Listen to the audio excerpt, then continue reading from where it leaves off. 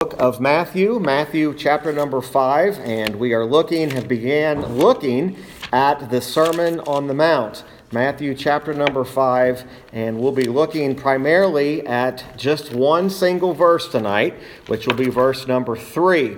Now, what I would like to do is I would like to read through verse number 12. These are this introduction of what is referred to as the Beatitudes. And so we will read these in a full context here, verses 1 through 12, and then we will put our focus primarily on verse number 3. Beginning there in verse number 1 of chapter 5 of the book of Matthew. And seeing the multitudes, he went up into a mountain, and when he was set, his disciples came unto him. And he opened his mouth and taught them, saying, Blessed are the poor in spirit, for theirs is the kingdom of heaven. Blessed are they that mourn, for they shall be comforted. Blessed are the meek, for they shall inherit the earth. Blessed are they which do hunger and thirst after righteousness, for they shall be filled. Blessed are the merciful, for they shall obtain mercy. Blessed are the pure in heart, for they shall see God. Blessed are the peacemakers, for they shall be called the children of God. Blessed are they which are persecuted for righteousness' sake, for theirs is the kingdom of heaven. Blessed are ye when men shall revile you and persecute you, and shall say all manner of evil against you falsely for my sake. Rejoice and be exceeding glad, for great is your reward in heaven. For so persecuted they the prophets which were before you. Our subject tonight is found there in verse number 3. Blessed are the poor in spirit, for theirs is the kingdom of heaven. Blessed are the poor in spirit. Our Lord's first statutes or first directions here in this sermon are what we refer to as the Beatitudes, or we might even call them, in a sense, benedictions. He begins by teaching them about blessings. The Old Testament, we know, when we get to the end of Malachi, ends with a curse, and we realize that the first words of the New Testament in the book of Matthew open up with the words or the thought of being blessed. Oftentimes the word blessed is sometimes rendered by some that say that means happy. Some interchange those two, and they say blessed means happy. From my time in the Word and time just studying over the years, seemingly to me, the Scriptures have a deeper meaning than just being happy. The phrase that I have tended to lean to or look to is the fact or the words divine contentment. To be content with God. To be content in Christ. When we are blessed, we are content. We're content in the things of God. And as the Lord brings these teachings to this audience here, He's bringing to these men the true blessings or the true beatitudes through His teaching and teaching of His kingdom. Now, you'll recall at the end of our time last week, at the end of our introduction, we pointed out that Christ's public ministry first had a very special application towards those who were considered to be the afflicted of God.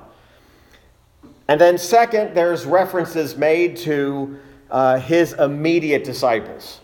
So there's these different audience groups that the Lord's ministry was dealing with. Those immediate disciples were the ones that we often refer to, and they were referred to as His apostles.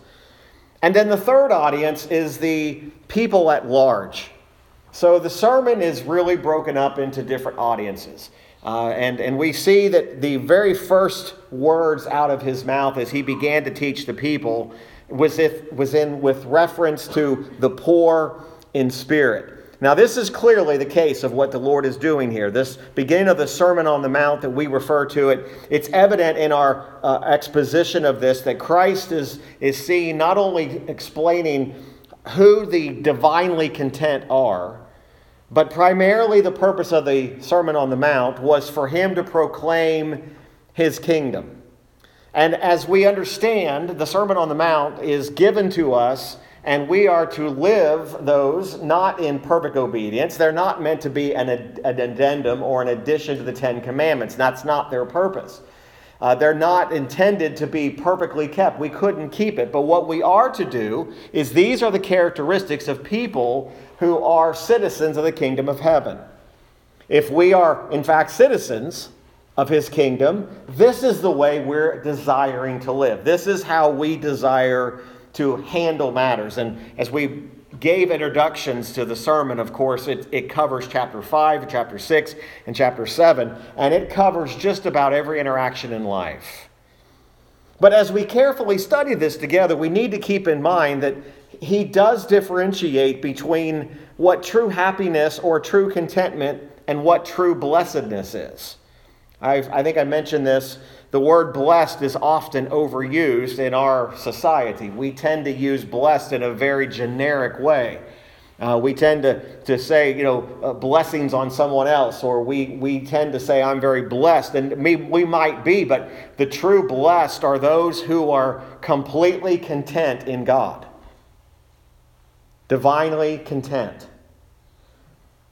And as he discusses and preaches these principles, these beatitudes, he is talking about something that is impossible for the unregenerate to fully understand. Because he speaks in opposites of what the world thinks. He talks about the blessed or the poor in spirit, where the world says, how can a poor in spirit be blessed? We're going to approach this verse tonight by really taking 4 looks at this of what Jesus wasn't saying. Sometimes we look at a scripture and we say, here's what Jesus was saying, and then other times we need to look at it and say, here's what he wasn't saying. So there is this concept we need to understand here that to the unregenerate world, outward comforts, outward luxury is what leads to contentment. In other words, the more things I can have, the more possessions I can acquire, that's where my real contentment comes through. That's where I'm really happy. Now, what makes that so interesting that Jesus takes this approach with the sermon is you have to remember that the Pharisees had become to the place so conceited in their own belief that they truly believed that the only people who had truly received the gospel, the people who were truly of God, were people who were prosperous, people who had lots of worldly possessions, people that had the external praise of men. The Pharisees truly believed that's what a blessed person is. So everything that Jesus says is really driving at the very heart of what the Pharisees actually thought was true, but wasn't true. So what is it to be poor in spirit? Well, it's a reference to the poverty of spirit, but we also know that when we talk about spiritual poverty, we talk about something that it is the very basis of our Christian existence. It's the very basis of how we live.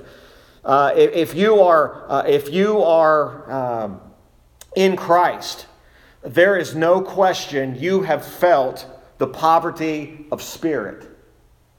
Now, tonight you may be wondering, I don't know what you're talking about. What is this poverty of spirit? It's not random that Jesus uses the very first beatitude as blessed are the poor in spirit. Spiritual poverty is not this idea that I am lacking something other than I'm lacking the complete understanding of what I really needed through Christ. The very first sign of God's grace in our life is in this reality of being poor in spirit. Notice he makes a connection between those who are poor in spirit, for theirs is the kingdom of heaven. These individuals who have this poor in spirit already have this present possession, the kingdom of heaven. The question of being in heaven's kingdom, again, what is Jesus not saying? He's not saying, are you poor? But are you poor in spirit? He's not referencing physical possessions. He's not saying that in order to have the kingdom of God, you need to be poor in possession. He's saying the people in the kingdom of heaven are poor in spirit. Now, what does it mean to be poor in spirit? It means to be one who has no account in their own eyes of their own worthiness or their own righteousness. They don't look to themselves and say that I'm in the kingdom because of something that I have done. I'm in the kingdom because I have given something to the Lord. No, the qualifications and the principles for the heavenly kingdom is what he's talking about. Blessed are the poor in spirit. It's indeed interesting as we observe this at a high view. Notice again how Christ opens this sermon. When he preached his first sermon, the first words out of his mouth were repent. That was also the first words out of the mouth of John the Baptist, repent. The Sermon on the Mount doesn't begin with a pronouncement of destruction. It begins with a pronouncement of benediction. It begins with a pronouncement of blessings upon his own people. Jesus is not talking to the multitude at large right now. He's not saying that every single person at the sound of my voice is blessed. He's being very specific that those who are blessed have these characteristics. Poor in spirit, mourn, meek, hunger and thirst after righteousness, merciful, pure in heart, peacemakers. And then he even gives that astounding, blessed are those who are persecuted. And then tells them, rejoice if you're persecuted. These are contrary benedictions to what the world considers being blessed. So Jesus is first speaking to those who are his own, those who had a special claim upon him, those that he has claimed for himself, those that were given to him by the Father. These first words are not just addressed directly at the apostles, but this is directed at those who are poor in spirit, those who are afflicted in soul, those who are very conscious of their deep need. Part of our spiritual experience when coming to Christ is there has to be a consciousness of our deep spiritual need. I have to have this need. I have to understand that I have a need because Christ is the only one who can fulfill this need that I have. Again, by taking the perspective here of what he didn't say. When he refers to the poor in spirit, he doesn't say, blessed are the poor in possessions, but rather the blessed are poor in spirit. It is not a poverty of money. It's not a poverty of possessions. That's not the people that are blessed. The people that are blessed are the people who have a poverty of spirit. That's what entitles them to this blessing, is that they understand their need. They understand that the need that I have, I cannot meet that need. To be poor in spirit means I do not have the resources to meet the greatest need in my life, which is a need of only what Christ can give.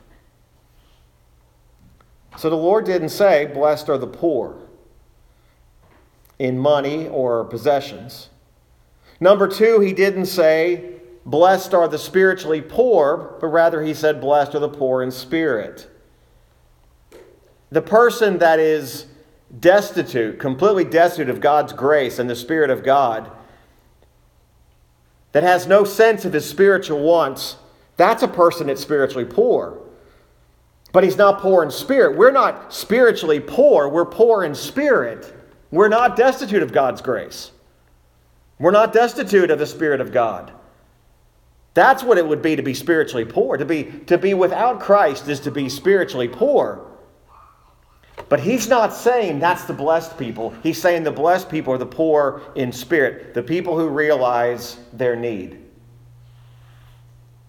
Thirdly, he did not say, blessed are the poor-spirited, but the poor in spirit. Who are poor-spirited people? We all know poor-spirited people. People whose spirit just always seems to be agitated. People's spirit who just continually seems to be at odds. There are poor-spirited people in this world. But Jesus doesn't say that's what the poor in spirit are. These poor in spirit are not poor in money. They're not spiritually poor. They're not poor-spirited men, but they're poor in spirit. And fourthly, he didn't say, blessed are they that make themselves poor by leaving their houses and callings and turning into beggars. Now, it's interesting, but this one is interesting because oftentimes we think that there is some level of spirituality in being poor in possession.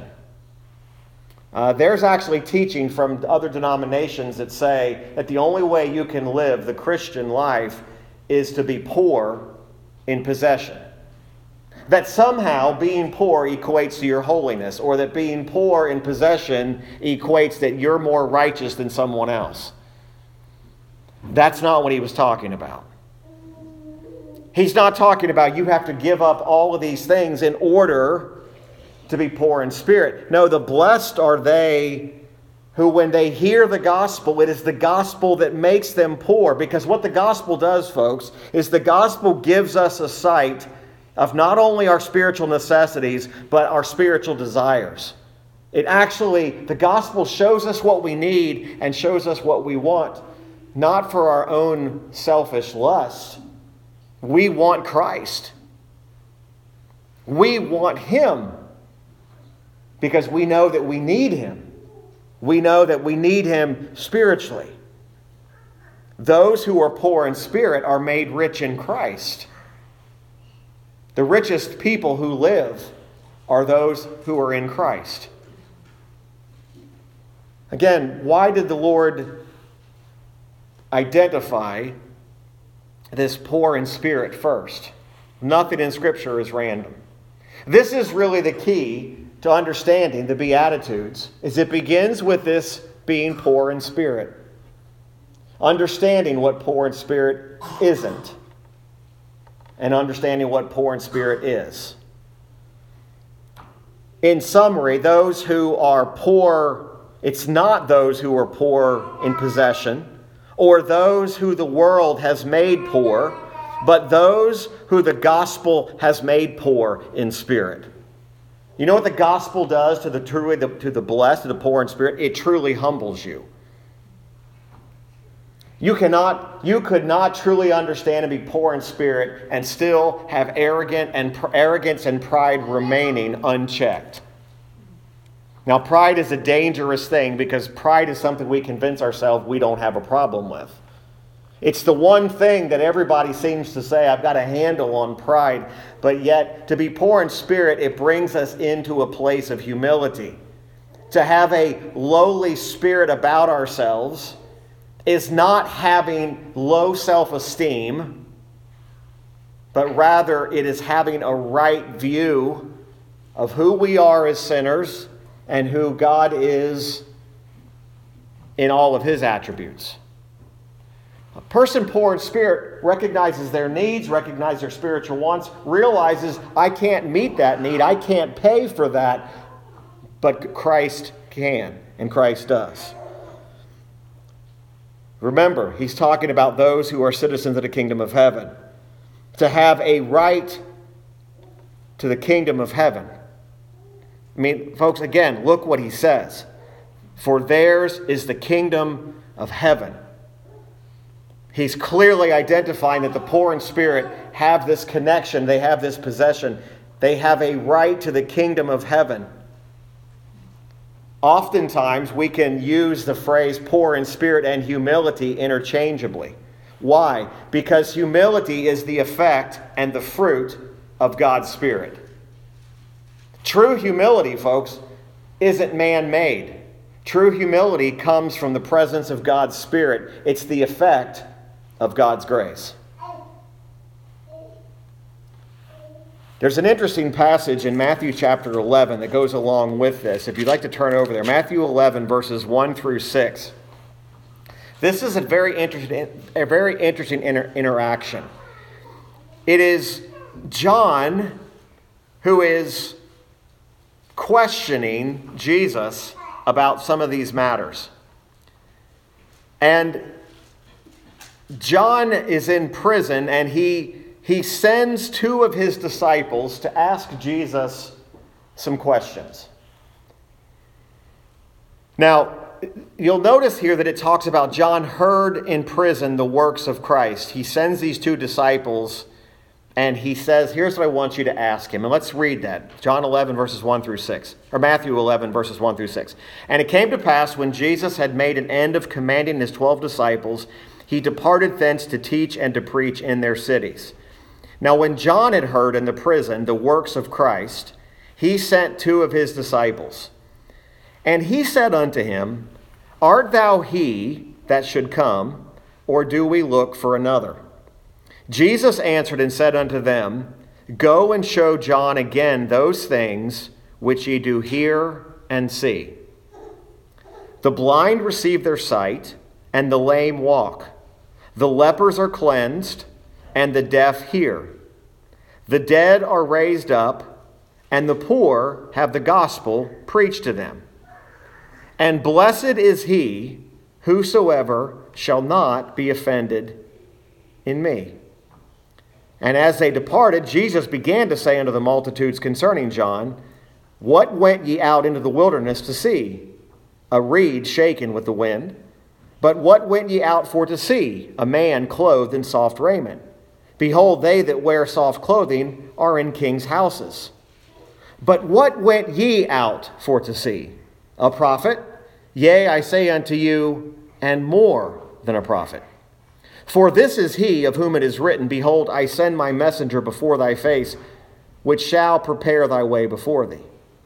Verily I say unto you, among them that are born of women, there hath not risen a greater than John the Baptist, notwithstanding he that is least in the kingdom of heaven is greater than he. And from the days of John the Baptist until now the kingdom of heaven suffereth violence, and the violent take it by force.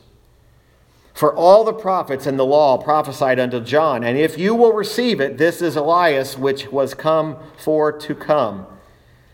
He that hath ears to hear, let him hear. But whereunto shall I liken this generation? It is like unto children sitting in the markets and calling unto their fellows, and saying, We have piped unto you, and ye have not danced. We have mourned unto you, and ye have not lamented. For John came neither eating nor drinking, and they say, He hath a devil. The Son of Man came eating and drinking, and they say, Behold, a man gluttonous and a winebibber, a friend of publicans and sinners. But wisdom is justified of her children. You notice that this questioning about the gospel being preached unto them, and those that were looking for who this Messiah would be, going out to confirm and to verify that this is the way in which he would appear, and these are the things in which he would do.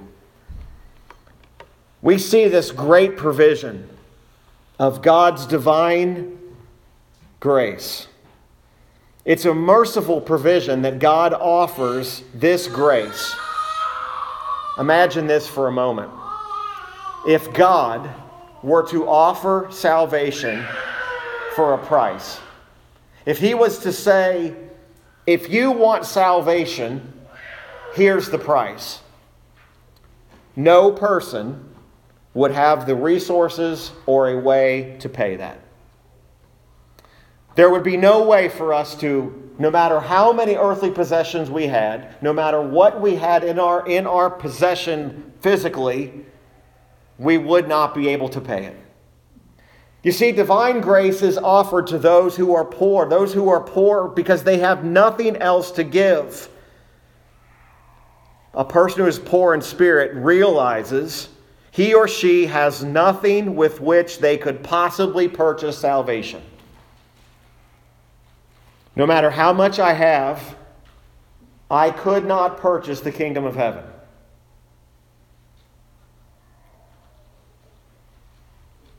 But do you know what? The vast majority of people in this world, are completely unaware of that truth. The truth that their salvation cannot be purchased, their salvation cannot be acquired by anything they own or can acquire. There are people all over this planet tonight that are trying to buy their way into the kingdom of heaven. They're not necessarily doing it with what comes out of their wallet. They're doing it with their own works of righteousness, and they truly believe those works are purchasing their ticket, their title, their right to the kingdom of heaven. And yet, even as we read there in Matthew 11, even as the gospel went out to some, there were some who just flat out would not receive it. But imagine this for a moment, that we have been made sensible to this. We have been made aware that we cannot purchase this. That's what it is to be poor in spirit. The Holy Spirit opens our sin-blinded eyes to see, I have nothing to offer. No matter what my bank account, no matter how many zeros are after my bank account, it doesn't matter. If I could do 100 works every day for the rest of my life, those works would not purchase my title to the kingdom of heaven. The poor in spirit are those who are aware of their need, and it is evidence of those who have passed from death unto life because they've become aware and very conscious of their poverty. They know, in a sense, that had it not been for the grace of God and His provision, we would find ourselves as nothing more than beggars. Beggars who would have nothing to show. Yet those who are poor in spirit are glad to receive the divine grace of God and receive His divine gift of love. That's why when we start reading about seek the kingdom of God and His righteousness, we start to understand that there is no greater riches in this world than to have a claim and a title to the kingdom of heaven. That's your greatest possession tonight, is you have a title to the kingdom of heaven. And you didn't do anything to get it. And you're not doing anything to keep it. That's what the poor in spirit are. These people who realize when the gospel was preached unto me, who was spiritually poor, I had nothing. God opened my eyes through the Spirit, and He preached not just to my ears, but He preached to my heart. And He opened my eyes to see my own poverty, to see my own lack of resources, to see my own lack of any means of buying my ticket to the kingdom of heaven. A person who is in the possession of a poverty of spirit is the one that's pronounced as blessed. To be aware of those things is indeed a blessed person. We hear it often today. Somebody, maybe they come across some kind of they're given a great gift, or maybe they receive a great inheritance. Or we're invited to their house, and again, there's nothing wrong with having nice things, but sometimes we do what the Pharisee does, and we see a nice home and cars and everything, and we use this term, boy, you must really be blessed. As if that's what real blessed is, and it's not. The real blessing is not in our stuff, folks. That's not where the blessing is. The real blessing is that being poor in spirit. Now, God may give you earthly riches,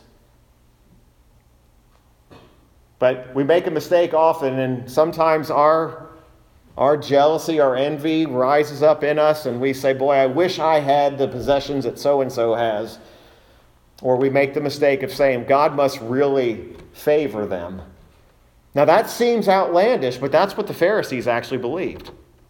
They believed if you were poor and you were a beggar, that you didn't have God's favor. Now again, God's not telling you, go run out of your homes and go live on the streets, because that's the holy, righteous thing to do.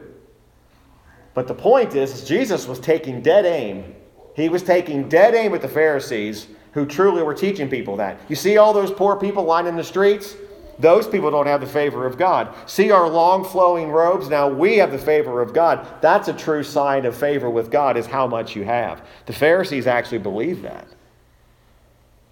Imagine your blessings being based upon what your possessions were. You know, God, even in his common grace, blesses the unregenerate farmer. We've said this 100 times. He gives the farmer a field full of crops.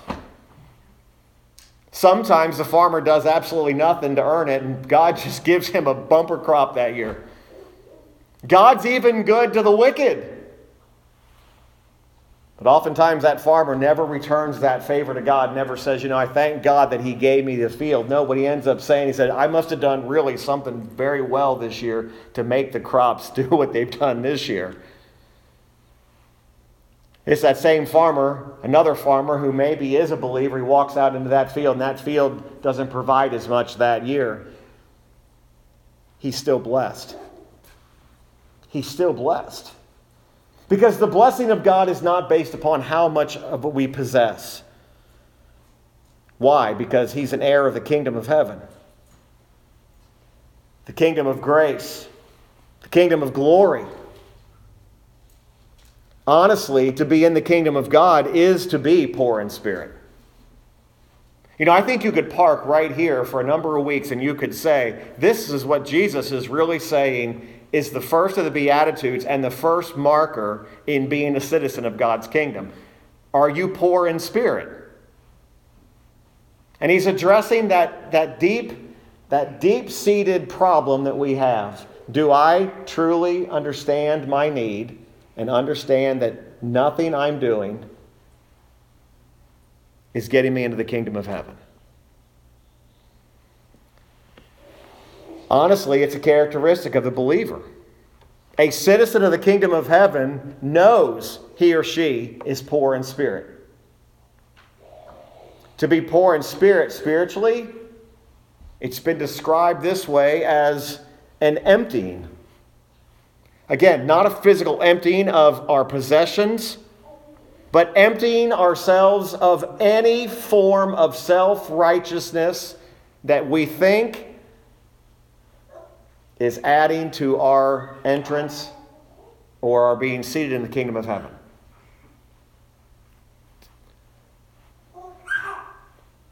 There's always really two effects the gospel does. A lot of people say the gospel is just believe this, pray this, and you get to heaven. No, the true gospel actually has two sides. The gospel, as it's preached properly, pulls down and it raises something up. The true gospel will always pull down the self-righteousness of man and it'll grind it to dust. If it's the true gospel, and this is not going to sound popular to an unregenerate world, the true gospel will grind you into the dust.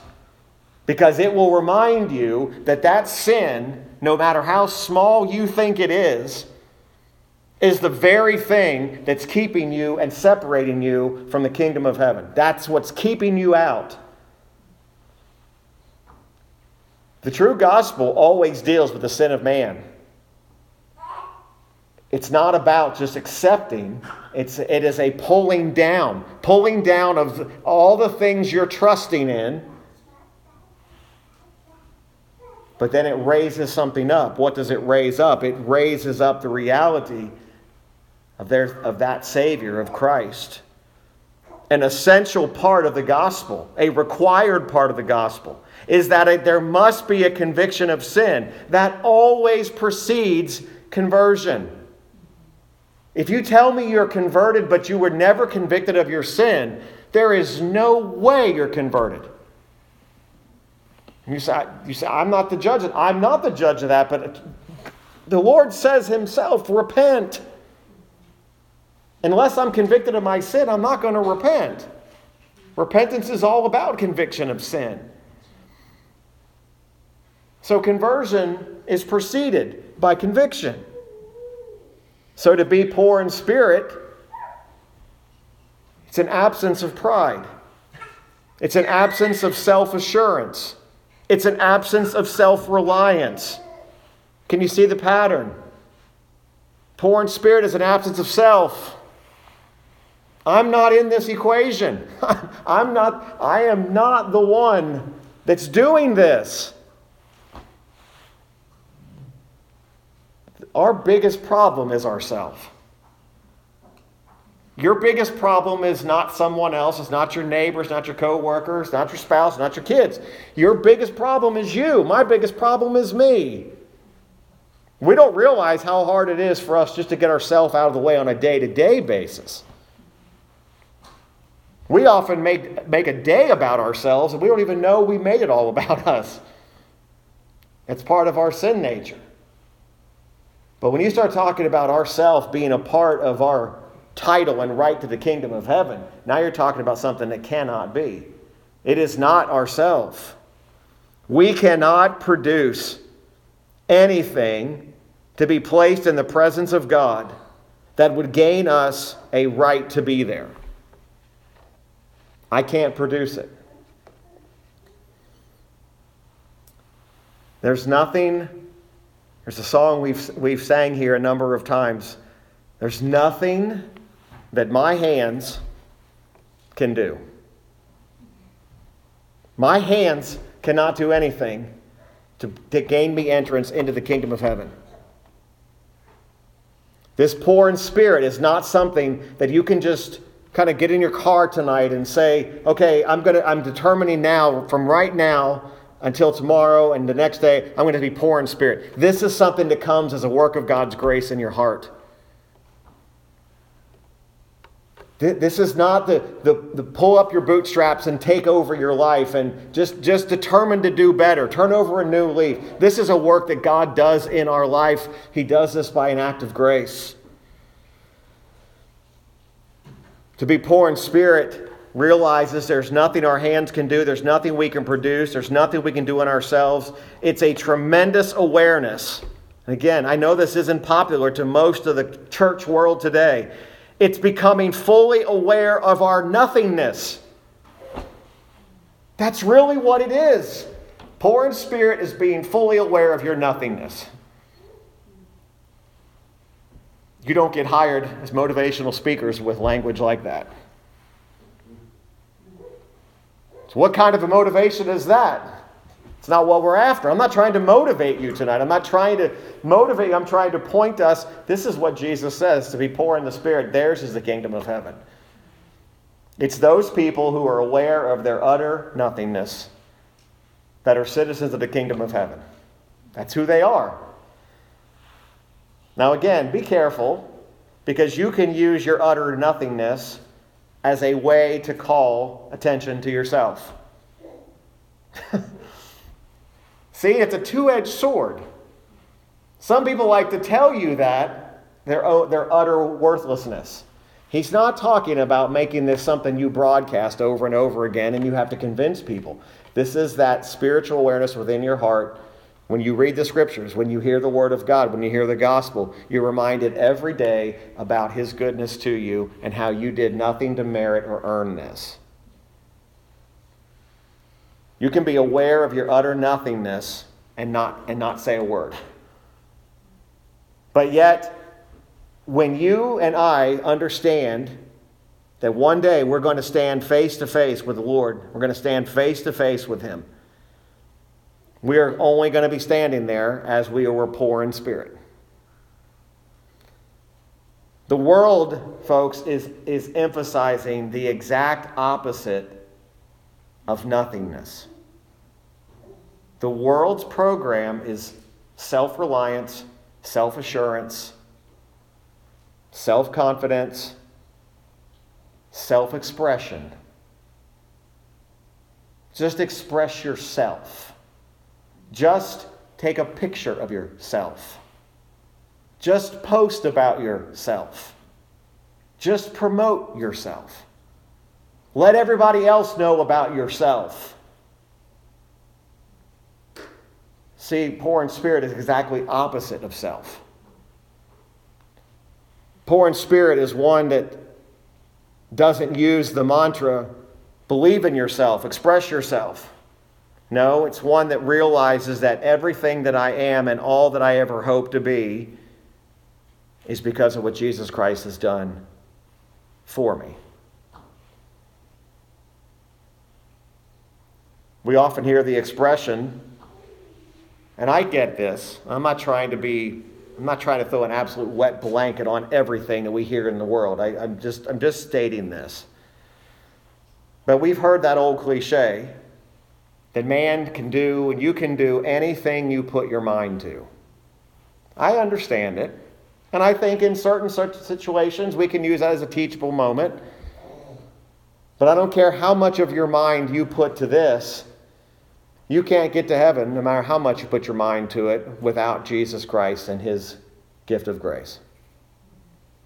You can try to change your mind, change its approach.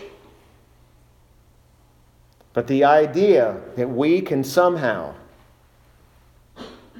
gain entrance into the kingdom of heaven without Christ, that would be the farthest thing from the truth. Jesus tells us, again, blessed are the poor in spirit, for theirs is the kingdom of heaven. Be aware of our utter nothingness, not as a badge of something to be ashamed of, but use it to the praise and the honor for his glory. That he made you aware of that. That he actually made you aware that you could not buy your way. There are people out there that they still do not know that they cannot buy their way to heaven. And they truly believe they're earning and working and paying their way. And you would too, had it not been for him bringing you to the realization nothing your hands can bring. That's what it is to be poor in spirit. Next week, we'll move on to verse number 4. Blessed are they that mourn, for they shall be comforted. So we'll look forward to that next week. All right, let's stand together if you would. We'll be dismissed in prayer tonight, and we're looking forward to our Lord's Day this coming Sunday, and hope you'll be able to be with us. And we'll look forward to continuing our series in the book of Ephesians. We'll be finishing chapter 10 of Effectual Calling of the Confession. And so we'll have a lot to cover on Sunday. Let's pray together. Father, we thank you for this time we've had tonight. And Lord, I pray that as the word has been given and the word has been preached and spoken, Lord, that we know that there is no understanding apart from the Spirit. And Father, we pray that you will instruct us and teach us and guide us. That, Lord, we will examine our own lives. We will consider our own path. And Father, we are thankful to be citizens of the kingdom of heaven. And Lord, thank you for the reminder of blessed are the poor in spirit. May this truth not escape us. May we use it to meditate upon. May it bring us to true humility. May it bring us to a heart of gratitude. And ultimately, may it lead us to a mouth that praises you with everything that we are. Lord, thank you for this time this evening. We do not take this for granted. We don't take it lightly. We have no promise of gathering together again here on this earth. But Lord, we leave here tonight rejoicing in our salvation and rejoicing in the provision that was given by the Lord Jesus Christ himself. We thank you and we praise you for all these things. And it's in Christ's name and for his sake that I do pray. Amen. All right. Thank you so much for being here.